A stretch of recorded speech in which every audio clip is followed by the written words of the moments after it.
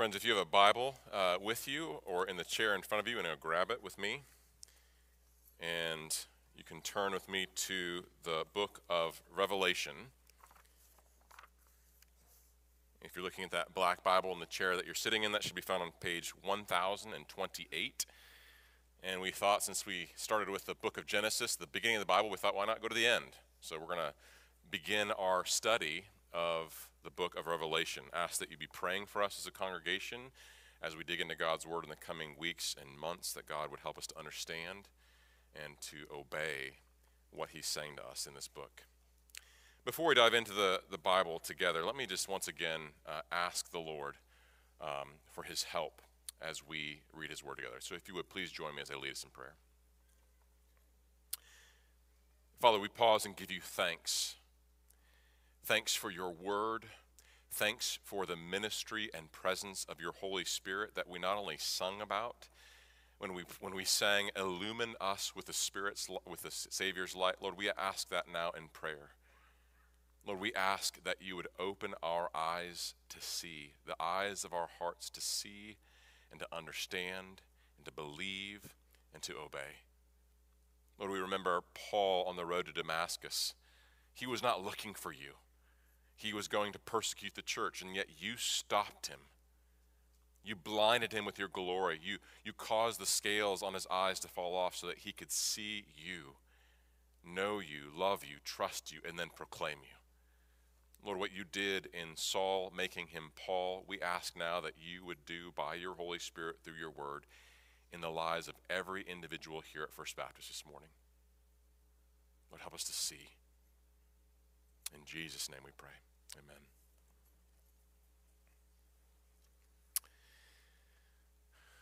What comes to mind when you think of the book of Revelation? Many people are really curious about the book, but they avoid it because it seems like a foreign language. It seems so alien to the reader.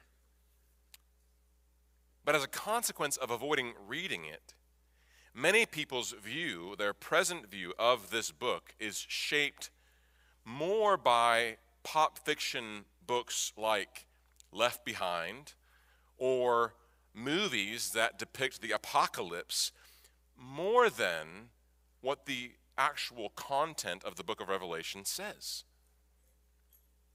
For some, Revelation brings to mind the guy on the street corner, big white beard, holding a sign up saying, "The end is near." Others are curious if the message in Revelation has something to do with what they watched on the evening news. Well, friends, as we walk through the book of Revelation together as a church, we will hear loud trumpets. We will hear voices that sound like thunder. We'll meet angels, demons, a red dragon, a beast with 7 heads, locusts that have scorpion-like tails and teeth like that of a lion. We'll meet a man whose eyes blaze like the sun. What comes to mind when you think about the book of Revelation? For many, the word that comes to mind is confusing, controversial, intimidating, or just plain weird. But when we pick up the book of Revelation and read it, the word that rises to the top, the word that rises to the surface is not confusing, it's not weird. The word that rises to the top is blessed. The book begins with a promise of blessing. In chapter 1, verse 3, we read, "Blessed is the one who reads aloud the words of this prophecy, and blessed are those who hear and who keep what is written in it." The book begins with a blessing. The book actually ends with a promise of blessing. In the end of Genesis, chapter 22, verse 7, "Blessed is the one who keeps the words of the prophecy of this book." So by bookending Revelation like this, we know that the heart of God and the heart of the message of Revelation is to bless. It's to bless you, to bless me, to bless those who read Revelation, who hear Revelation, and who keep what God says in the book of Revelation. That keep is important because it's not enough just to own a copy of the book of Revelation and put it on your shelf. It's not even enough to just read it.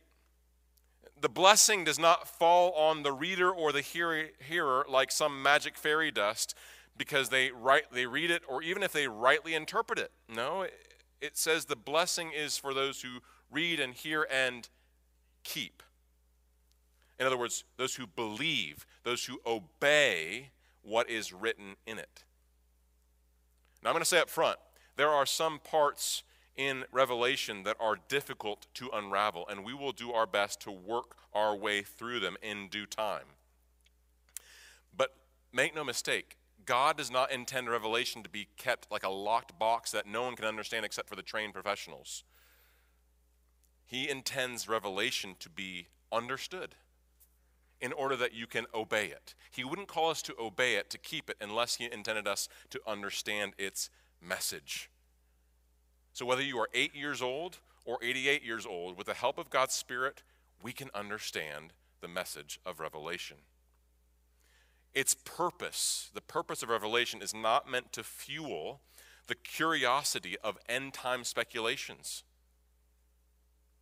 It's meant and designed to show God's people how we are to live in light of God's unparalleled victory. The victory that is ours in Jesus. So, Revelation begins with a prologue, and if you're like, well, what's a prologue? Well, a prologue is like a literary movie trailer.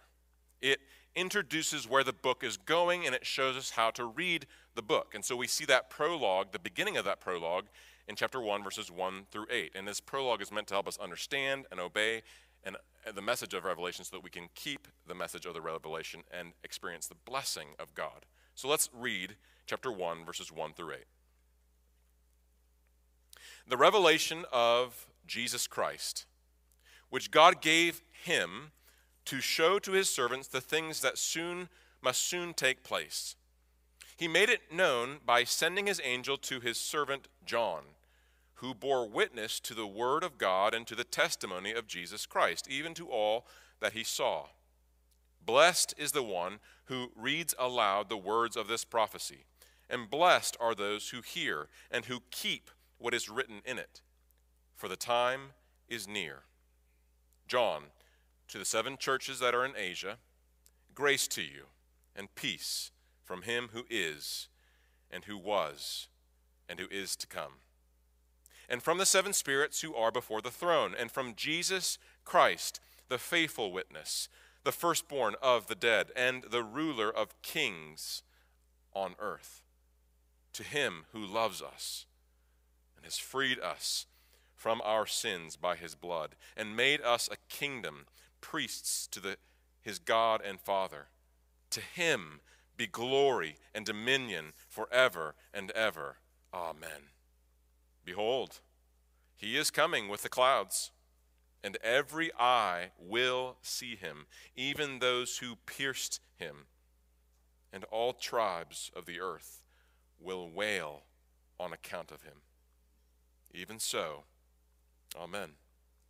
I am the Alpha and the Omega, says the Lord God, who is, and who was, and who is to come, the Almighty. This is God's word, friends. We're going to break this section, this prologue, into 2 parts this morning, and those will be the 2 points of the sermon if you're taking notes. Point number 1 is this: follow the roadmap. Point number 1, follow the roadmap. This is verses 1 through 3. If I get into the car and I'm traveling somewhere I've never been before, one of the first things I do is grab my phone and pull up the map so I don't get lost. Whenever you start a new book of the Bible, it helps to map out certain aspects of that book so that you don't get lost. aspects like who is the author? Who is the primary audience? When was this written? What was the purpose of it being written? And what is the literary type? What is the genre of this book?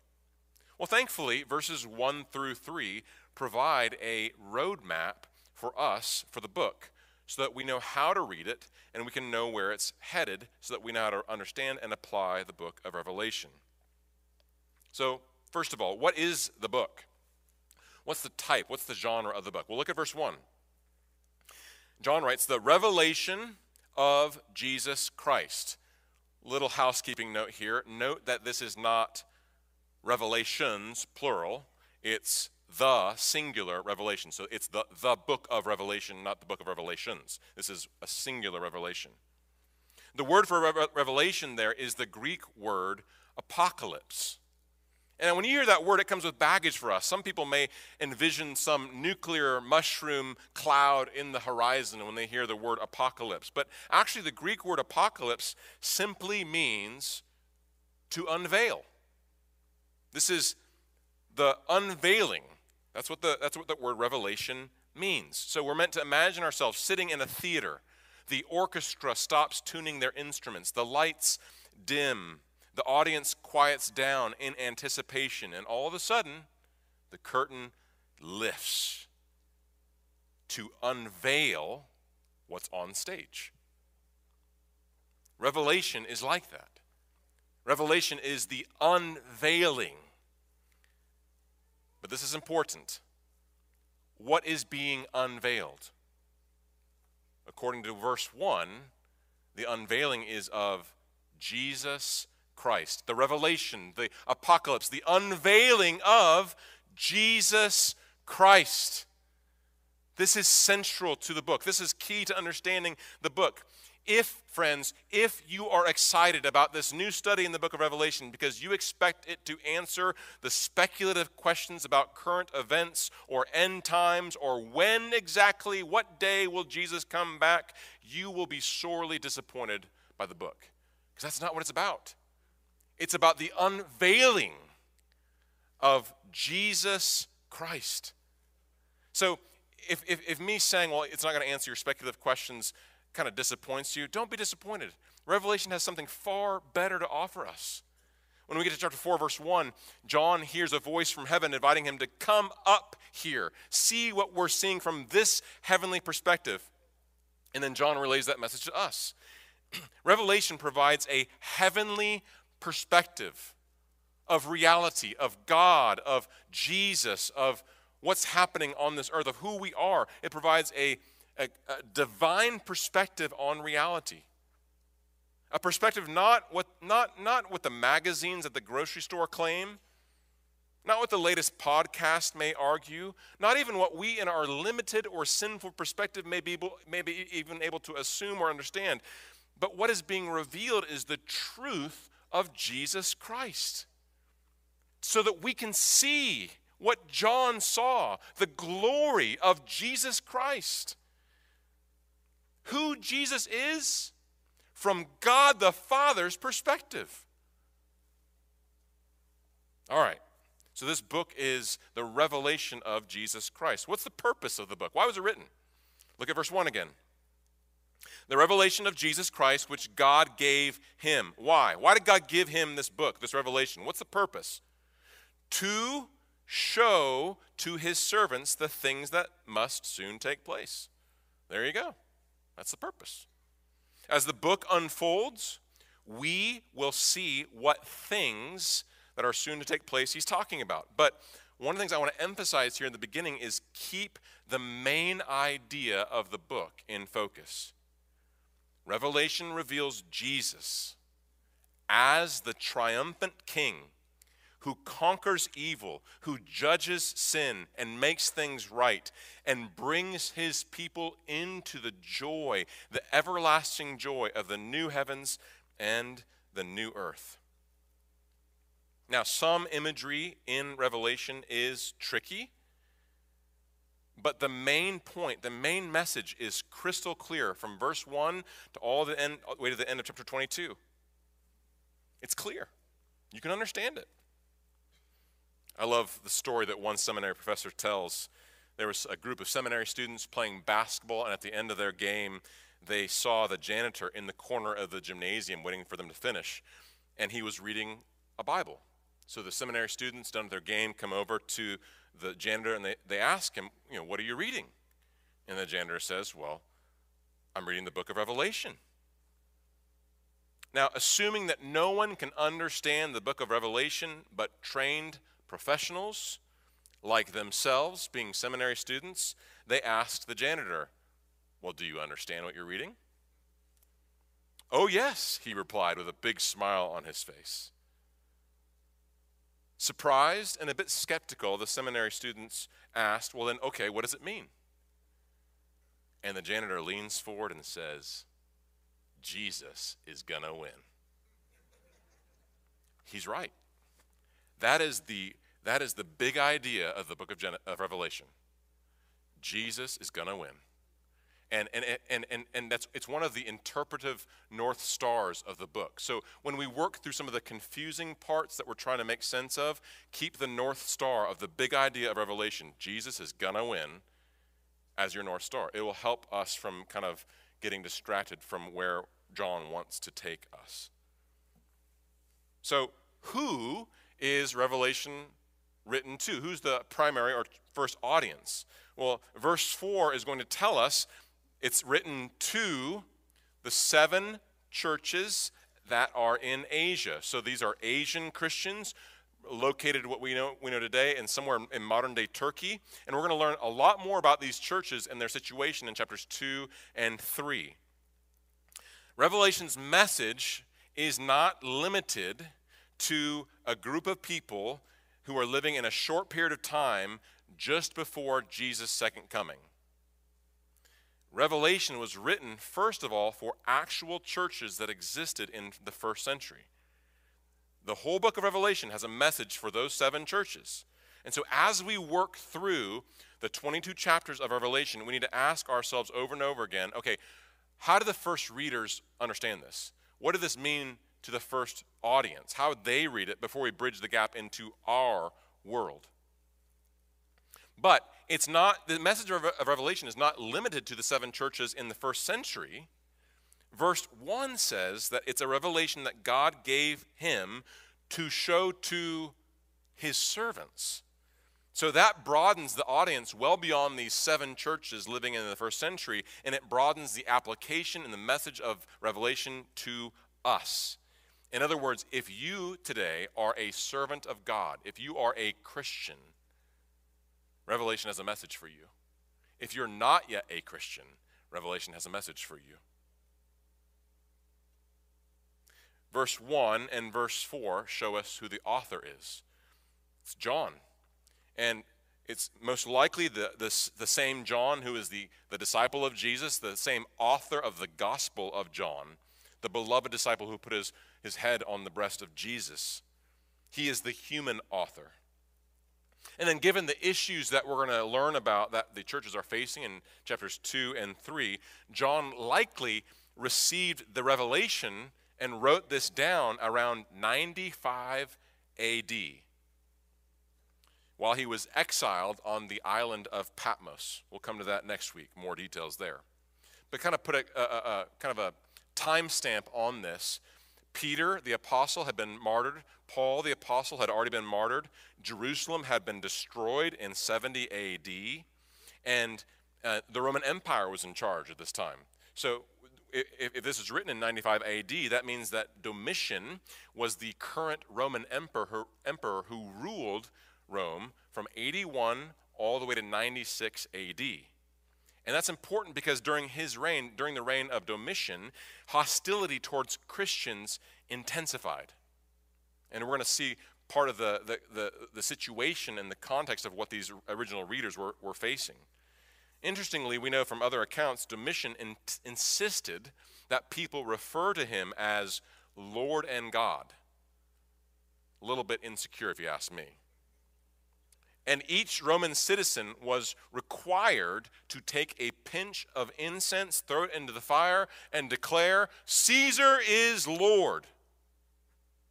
So if you're a Christian, you got to deal with what am I going to do with this? The emperor of Rome is demanding that I worship him and call him God, but I only worship one God. And the emperor is not him. So if you refuse this act of worship, which was required by law, you could be exiled, you could even lose your life. So under the tyranny of Rome and the seduction of Rome's opulence and sinful pleasures and the way that Rome made sin look normal,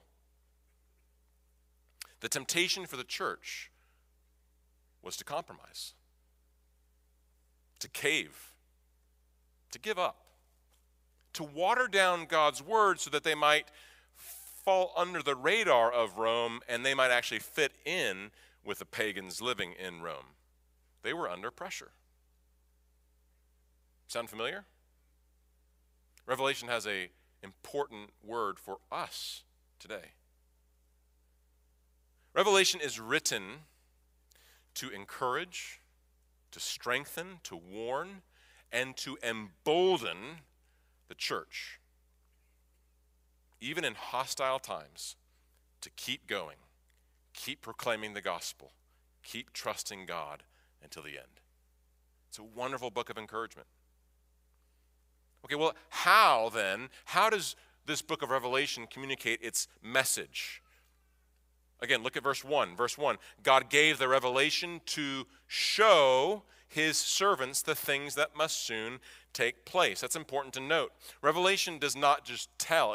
The genre, the literary type is very different than, say, the book of Romans, which is like a syllogism or a very logical argument that Paul's making in Romans. Revelation is not like that. Revelation is like a canvas with a paintbrush or a movie screen, and it's meant to be seen. He's showing us truth. So that's important to understand at the very beginning, because we like to say a picture is worth 1,000 words. In this case, when it comes to the book of Revelation, the images, the pictures that we see in Revelation, that's true. The images in Revelation invite us into the perspective that John was able to see in this revelation. He's inviting us in to see this heavenly perspective of reality, to hear what John heard, to see what John saw. And that divine perspective that we see in the book of Revelation is meant to change how we think and live today. Those images that we're going to see in Revelation are powerful. It's a big part of apocalyptic literature that we have as in Revelation. But it's also why some modern interpretations of Revelation are really weird, unbiblical, and go off the rails. G.K. Chesterton once wrote, "Though St. John the Evangelist saw many strange monsters in his vision, he saw no creature so wild as one of his own commentators." The point is there are some very strange interpretations today that you can read about online or in books that are taking the message of Revelation and twisting God's word and saying, thus says the Lord, when God's not saying that. Some of the interpretations that you hear today would have John pulling his hair out. I didn't say that. So how can we avoid going off the rails in our interpretation? How can we rightly interpret the images, the pictures that are so important in this book? Well, let me just give you 3 principles up front that I think are going to be helpful for us as we walk through this book. 3 principles for interpreting these images. First, keep the big picture of Revelation in mind. Keep the big picture of Revelation in mind as you work through the particulars. New Testament scholar Vern Poythress notes, "Suppose I start by asking, what do the bear's feet in Revelation 13, verse 2 stand for? If I start with a detail like that, and I ignore the big picture, I am asking for trouble. God is at the center of Revelation, so start with him. If instead we try right away to puzzle out the details, it's as if we've tried to use a knife by grasping the blade instead of the handle. we're starting at the wrong end.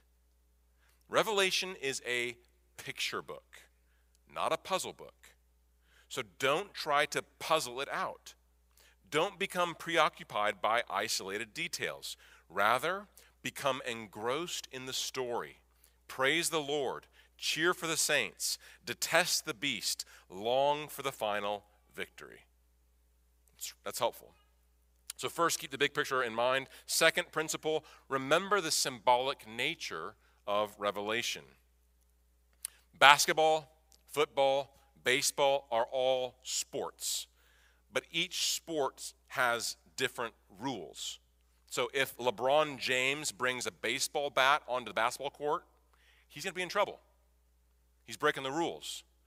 Or if you try to tackle the base runner on a baseball diamond, it doesn't work that way. You're not following the rules. It's not how the game of baseball works.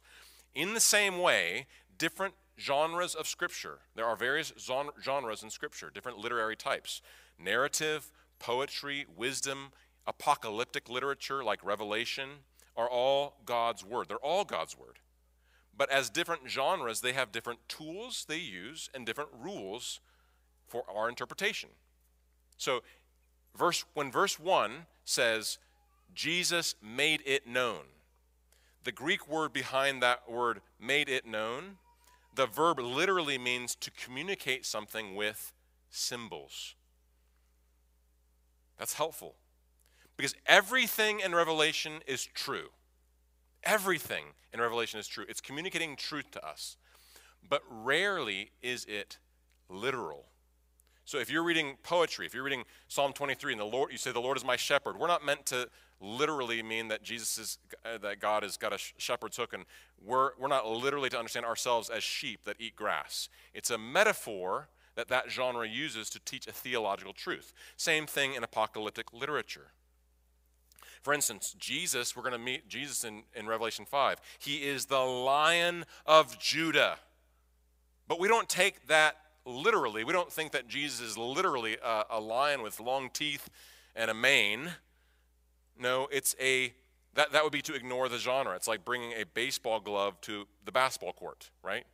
No, the symbol or the picture of Jesus as a lion communicates the truth that Jesus is king. So it's using this picture to communicate a literal truth, but we need to see the symbol and the symbolism and read it that way to rightly interpret the pictures. So keep the big picture in mind. Remember the symbolic nature of Revelation. But one of the questions that comes with this then is, well, then who's to say that we can't make the symbols mean whatever we want? Isn't that what gets people into trouble? Yes. So the third principle is this. Remember the Old Testament context. Remember the Old Testament context. When we ask questions, and when we're reading the Bible and we say, what does this word mean? What does this phrase mean? Our authority is not what we read in the newspaper. Our authority is not our own opinion. The authority of meaning is literary context. What came before this phrase? What comes after this phrase? So when the context of the Bible directs our interpretation, it keeps us from going off the rails or twisting the text to say something that it's not saying. Now, there are 404 verses in the book of Revelation. Of the 404 verses in Revelation, more than 278 verses are an allusion to or refer back to in some way the Old Testament. So if we're going to understand Revelation, we've also got to understand the Old Testament. Books like Genesis or the prophets like Zechariah or Daniel. And so we'll do our best to show the connections between the Old Testament and what the writer was assuming of the Old Testament when he gives these pictures in Revelation. So often when John paints a picture, the roots of that picture are in the Old Testament, and they are our guide for interpretation. So when you're looking at an image, one of the questions you need to ask yourself is, where is this in the Old Testament? So remember the three principles. Remember the big picture, remember the symbolic nature of Revelation, and the Old Testament context. Those will be our guides. Now in Mark 1:15, when Jesus began his ministry, He comes on the scene in Mark 1:15 and he says, "The time is fulfilled. The kingdom of God is at hand." In other words, what Jesus is saying at the beginning of his ministry is, I'm the king and the kingdom of God has arrived. Amen. We as Christians, we believe that.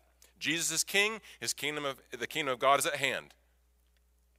But I want you to put yourself in John's shoes just before he received this revelation that we're reading.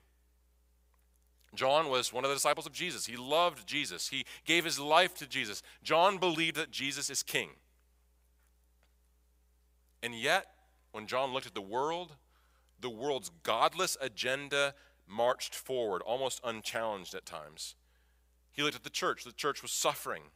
And John himself had been hauled off by the police and put in exile on the island of Patmos because of his witness for Jesus. So there's John, alone, on the island of Patmos, suffering, weary, tired.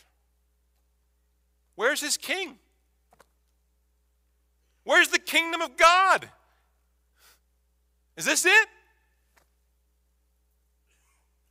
You can see how he'd be struggling, discouraged. But in that moment of discouragement,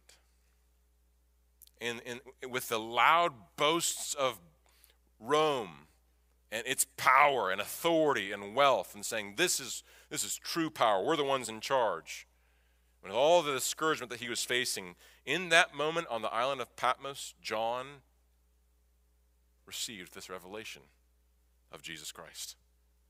And from his heavenly vision, John was able to see and then to show us who's actually in charge, where true blessing and peace and grace is actually found. Not in wealth or power or success or fame, but in Jesus. So if point one is follow the roadmap, point number two is this: behold, see the true king. Behold the true king. This is verses 4 through 8. Look at verse 4 again with me. John, to the 7 churches that are in Asia, grace to you and peace from him who is and who was and who is to come, and from the 7 spirits who are before his throne, and from Jesus Christ, the faithful witness, the firstborn of the dead, and the ruler of kings on earth. So verse 4 is a greeting. It reads like a letter, which is a reminder that not only is Revelation prophecy or apocalyptic, it's also a letter that's meant to be read by the churches, like we're doing right now. And we read that in this greeting, John's the author. The audience is the 7 churches that are in Asia. Again, we're going to see more. We're going to learn more about those 7 churches in chapters 2 and 3, and we're going to learn what they're facing. Cold hearts, the possibility of losing their job for the Christian faith, the pressure to conform to the world's way of thinking, an exhausting fight against sin and temptation, facing hatred, hostility, or persecution from the world for their faith. Point is, many Christians in those 7 Asian churches were weary, tired. They were ready to throw in the towel. And so to strengthen the church, to embolden the church, John writes verses 4 through 8. But notice where he begins. He doesn't give some pep talk to boost their self-esteem. Oh, you guys are great. Where does he start? He starts with the greatness of God. Look at the greatness of God. That's how he strengthens them. Father, Son, and Holy Spirit. So look at that. Verse 4, we first see God the Father. Him who is and who was and who is to come. That's a reference to God the Father. It's an echo of what Moses was hearing in Exodus 3, verse 14, when he stood before and trembled before a holy God on holy ground who spoke his name from a burning bush. I am who I am. In other words, God is the creator. God is the eternal one who always was, who is, and always will be. He is the one who is not only eternal and our creator, but he rules all things. He reigns right now over the world and over the church, over the Roman Empire. He was, meaning there never was a time in history when he was not the sovereign God. And he is to come, meaning he will come in the future to sit on his throne and judge the world and make all things right. He is, he was, he is to come. After introducing us to the God the Father, John's focus turns to the Holy Spirit in verse 4, when he says, from the 7 spirits who are before his throne. Now, that phrase, the 7 spirits, might be confusing. What does he mean by the 7 spirits? Well, let's do a quick study. If you skip ahead to chapter 4, verse 5, we see a similar phrase. From the throne came flashes of lightning and rumblings and peals of thunder, and before the throne were burning 7 torches of fire, which are the 7 spirits of God. So in chapter 4, verse 5, 7 spirits of God are the 7 torches of fire. Okay, well, that's a little more helpful, but we're like, still, what is that? Again, this imagery is rooted in the Old Testament. John is borrowing imagery from Zechariah 4. We don't have time to read the whole chapter, but there in Zechariah 4, the prophet Zechariah is shown a golden lamp with 7 branches, 7 torches. And he's like, well, what is that? And the angel explains to Zechariah that 7-pronged lamp, what that symbolizes. And he says, this is what it is. Not by might, not by power, but by my Spirit. The temple will be built by the power of the Spirit. So in other words, Zechariah 4, he's saying that 7-pronged lamp is a symbol of the Holy Spirit. I think that's what John is talking about. So John is not saying that there are 7 Holy Spirits. No, that's not his point. Remember that apocalyptic literature is symbolic, including the number 7. It's symbolic. The number 7 is a symbol of completeness. In the Old Testament. It's a symbol of perfection. So what John is saying is, you know what? You, Christian, you may grow tired. You may grow weary. But the Holy Spirit won't. He's at work in the church. He's at work in the Christian's life. He's at work in this world. He is the 7-pronged lamp. He is the 7 torches. His oil never runs out. His power never runs out. Not by strength, not by power, but by my Spirit, this will happen. The Spirit is at work in the world with complete and perfect and limitless power. When Christians rely on the Spirit, when churches rely on the Spirit, His Spirit strengthens us, and that church shines brightly in the world. So we've seen the Father. We've seen the Holy Spirit. Finally, we see God the Son, and there's 3 things he tells us about God's Son in verse 5. Look at verse 5. From Jesus Christ, there's the Son, the faithful witness, the firstborn of the dead, and the ruler of the kings of earth. 3 things. First, we see that Jesus is the faithful witness. Oh, that's good. Because we live in a world that is filled with lies. Our enemy seeks to deceive us, to discourage us. There are lies that are told about us. And friends, we're tempted to believe those lies. We're tempted to take those lies and assume that those lies that we're hearing are reality. But those lies from Satan or our enemies are not a faithful witness. So over and against the lies that this world is filled with, Jesus comes on the scene and he is the faithful witness. In other words, he tells us the truth about God, about ourselves, about this world. And because he is the faithful witness, we can trust him. We should choose to ignore the lies of this world, ignore the lies about us, and listen to the faithful witness of Jesus in the pages of Scripture. Not only is he a faithful witness, he's also the firstborn from the dead. Jesus was the first to be raised from the dead, but he's not the last. That's part of what's being said here. Because if you're a Christian, you are united to Christ by faith. And because you're united to Christ by faith, his resurrection from the dead, where he received a glorified body, His resurrection guarantees your resurrection. Ralph Austin died. But guess what? That's not the end of Ralph Austin. United to Christ, he will rise again. He's not going to be some spirit floating in the clouds. God will one day give Ralph a glorified body. And he will give a glorified body that doesn't get sick or have cancer or die or sin. There'll be no more tears or suffering or sorrow anymore when that day comes. How do we know that? Because Jesus is the firstborn of the dead. And he's saying, where I'm going, I'm going to bring you. So you might die. If you die, you might die before Jesus comes back. But if you die, it's not the end of you. We have the hope of the resurrection. Finally, we learn that Jesus is the ruler. He is the ruler of the kings on earth. And so reminding us that whether Roman emperors or prime ministers or presidents, every ruler, every king, every authority on earth has to answer to Jesus. Why? Because all authority on heaven and on earth has been given to Jesus. He is the king and the ruler of kings on earth. And he is like, if you remember Proverbs 21 verse 1, the heart of the king is in the hand of the Lord. He steers it wherever he wants because Jesus is in charge and he has all authority. Even the kings that do dumb stuff and evil things, God can overrule and use them for good. That's what we saw in the book of Genesis with Joseph. So praise be to God that Jesus is the King of kings and Lord of lords. Do you see why he's showing this, who God is? God the Father, God the Son, and God the Holy Spirit.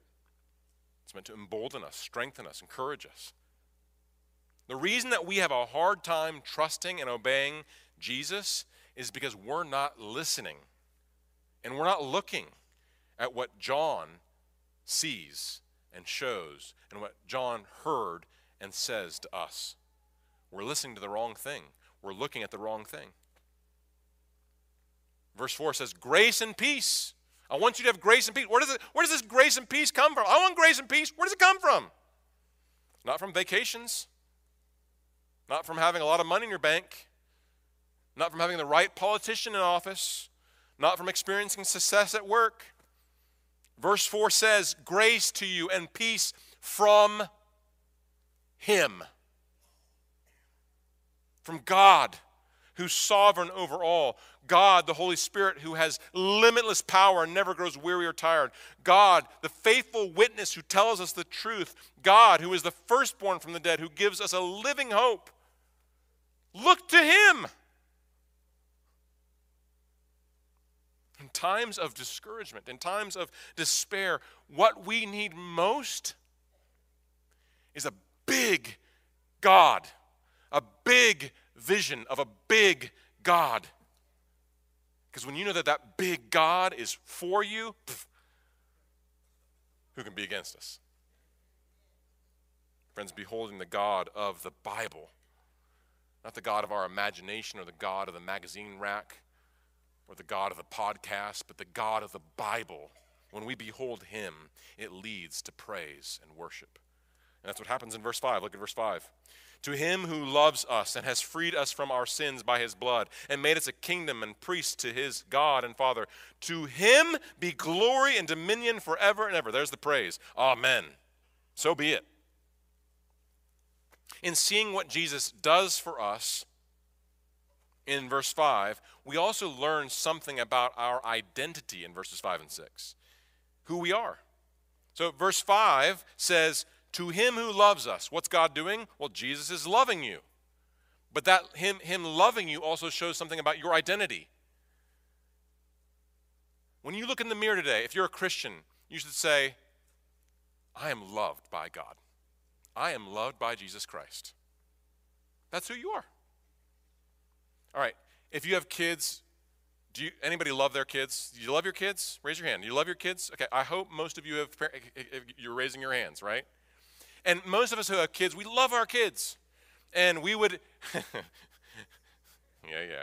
we love our kids, and we love them so much that we would be willing to lay down our life for them. But how willing are we to lay down our life for an enemy? Someone who annoys us. Someone who makes life difficult for us. Someone who hates you. Someone who arrogantly opposes you. You willing to die for them? Most of us would say, no thanks. But that's what Jesus has done for us. Romans 5 verse 8 says that God demonstrates his love for us in this, that while we were yet sinners, opposed to God, hating God, his enemies, while we were sinners, Christ died for us. That is the depth of the love of God. And then the end of verse 5 also reminds us that he has freed us from our sins. How? By his blood. Brothers and sisters, you are free. What has Christ done? He set you free. When you look in the mirror, you should say, I am free. I am free from sin's penalty. I am free from the slavery to sin. And that's important to remember, because sometimes when we're struggling to grow as a Christian, we feel like we're unable to change. We feel like we're in shackles. We feel like we're bound to become the person that we don't want to be. I can't change. That's a lie. The faithful witness who tells you the truth comes to you and says, I've set you free by my blood. You don't have to sin anymore. You can say no to sin. So Christian, you can think that you're still in prison to sin, but if you are united to Christ, the shackles have fallen off, the prison door has swung open, and you are free. In Christ, you don't have to sin. In Christ, with his Spirit in you, you have the power to say no. Not because you're great, but because he's great. And his death has freed us from our sin. Well, what's the purpose of this? Why does he free us from our sin by his blood? Verse 6, he has made us a kingdom, priests to his God and Father. As those who have been made in God's image, human beings have the role in creation. We saw this in Genesis 1. Our role as human beings is to both represent and reflect God. Represent his rule, reflect his character. That was going well in Genesis 1 and 2. But then when sin was introduced to the picture in Genesis 3, it made a mess of things. And instead of setting us free, but even though our sin made a mess of things, Jesus reestablishes us in our exalted, dignified role as those made in his image, and he empowers us to once again, by his Spirit, represent him accurately and reflect his character accurately. This is who you are, church. You are loved by God. You are free from sin. You are a kingdom and priests to our God. Do you live like you're loved by God? Do you live like you're free? Do you live as if God is your king and he's king over what you watch on TV and your internet usage and how you speak and your money and what you do in private? Do you live that way? That's what's true of you. Do you live that way? Do you live like a priest who declares the good news of a king? That's who we are. And the urgency of our need to be reconciled to God is then clear in verse 7. Look with me at verse 7. Behold, he, referring to Jesus, is coming with the clouds, and every eye will see him, and even those who pierced him, and all tribes of the earth will wail on account of him. Even so, amen. So John reminds us in verse 7 that Jesus came. He came first 2,000 years ago to live a perfect life as the Messiah, as the Savior, and he came to die for sin. That was the focus of his first coming. But he's coming a second time. And when he comes a second time, it's not to die for sin, it's to sit on the throne and judge the world in righteousness. To judge evil, to set things right in this world. To bring justice, righteousness, and peace. And some will hear this promise of Jesus coming and they will scoff. Yeah, Christians have been saying that Jesus is coming for 2,000 years. I haven't seen him come yet. And so they'll hear verse 7 and they won't take John seriously. And they'll go on with the rest of their day as if that wasn't true. Jesus is coming. What's on TV?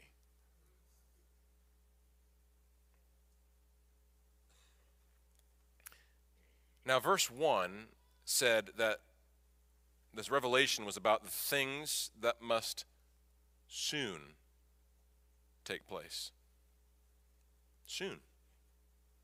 And then later on in verse 4, verse 3, the time is near. So these events are coming soon, and the time is near, and yet it's been 2,000 years. What's up with that? How are we supposed to read this? If it's been this long, what does he mean by soon in verse 1? This is one of those times when it's helpful to put the vision of John and Revelation right next to the vision in Daniel that Daniel received in the Old Testament.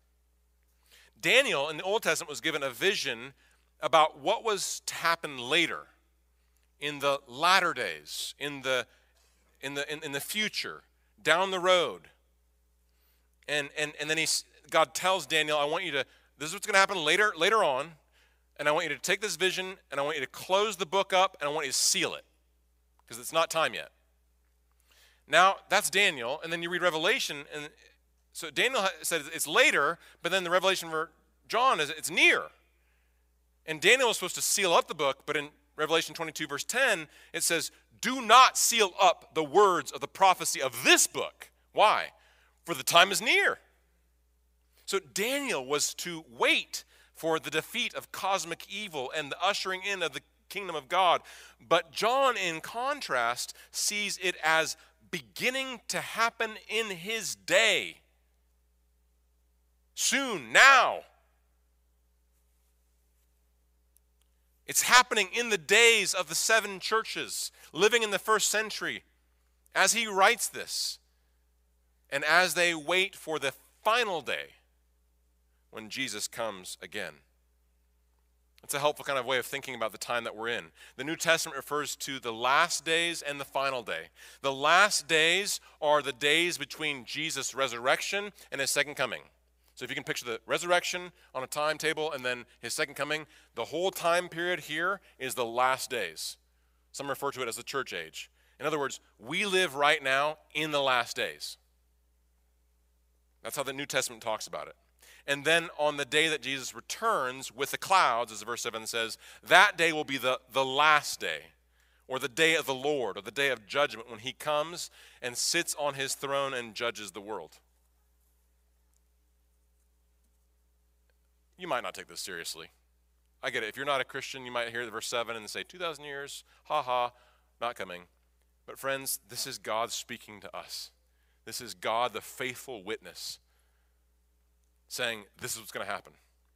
That day is coming. Christ came first, the sinless Son of God, to die a sacrificial death, to take our place and bear the wrath of God for anyone who would turn from their sin and trust in Jesus Christ as Lord and Savior.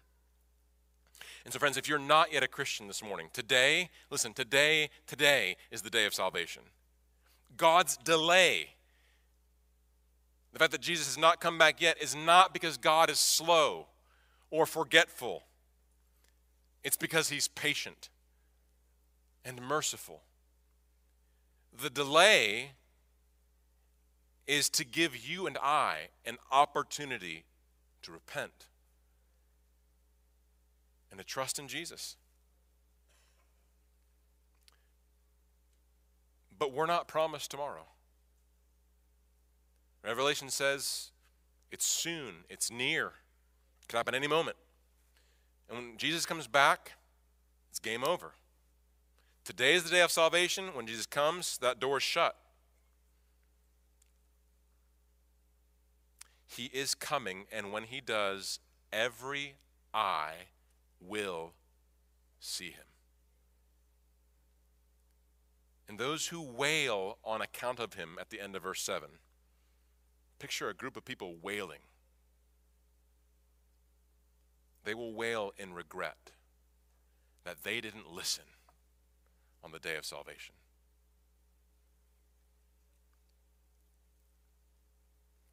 They didn't take John seriously. They didn't act on what John was saying.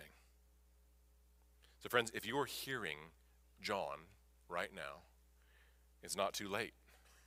Today is the day of salvation. I pray that you turn and trust in Jesus, that you receive him as your Lord and your Savior, that when he comes back a second time, that day will be a day of rejoicing for you and not a day of wailing.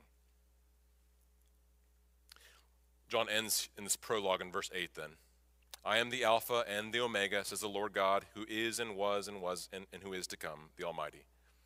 Alpha and Omega are the first and the last letters of the Greek alphabet. And so by stating it like this, he's stating two polar opposites. And it's a rhetorical tool to say, from one extreme to the other and everything in between, everything's included.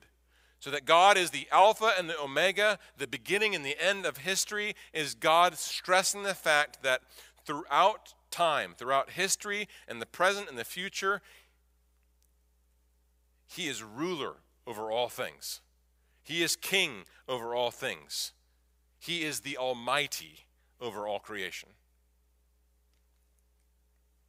The 22 chapters in the book of Revelation are the revelation of Jesus Christ. And what John is saying is, look, listen.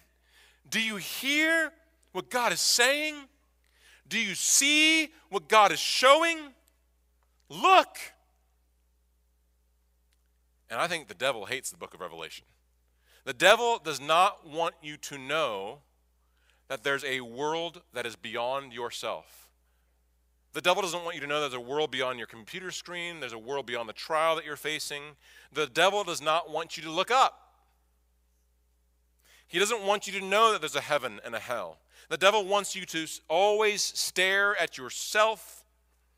He wants you to stare at your sin. He wants you to stare at your circumstances. He doesn't want you to think about eternity. He doesn't want you to think about God's glory, God's power, God's victory, or God's love for you. He doesn't want you to look up.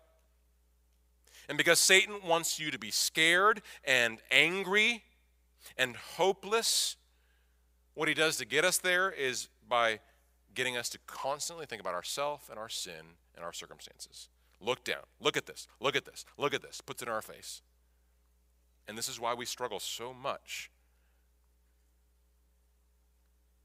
And it's also why God graciously gives us the revelation of Jesus Christ. Robert McShane once said, for every one look at yourself, take 10 looks at Christ. For every one look at yourself, take 10 looks at Christ. To the angry, the frightened, the weary, the hopeless, John says, look up. Look up. Look at Christ. Look at God. God the Father, God the Son, God the Holy Spirit. Church, look up.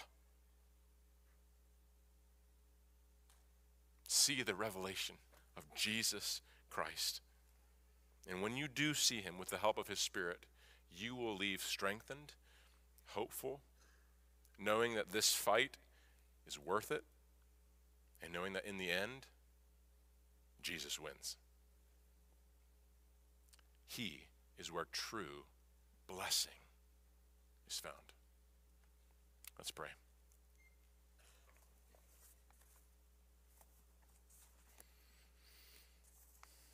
Father, we love you and we thank you for your word. Thank you for not leaving us in the dark.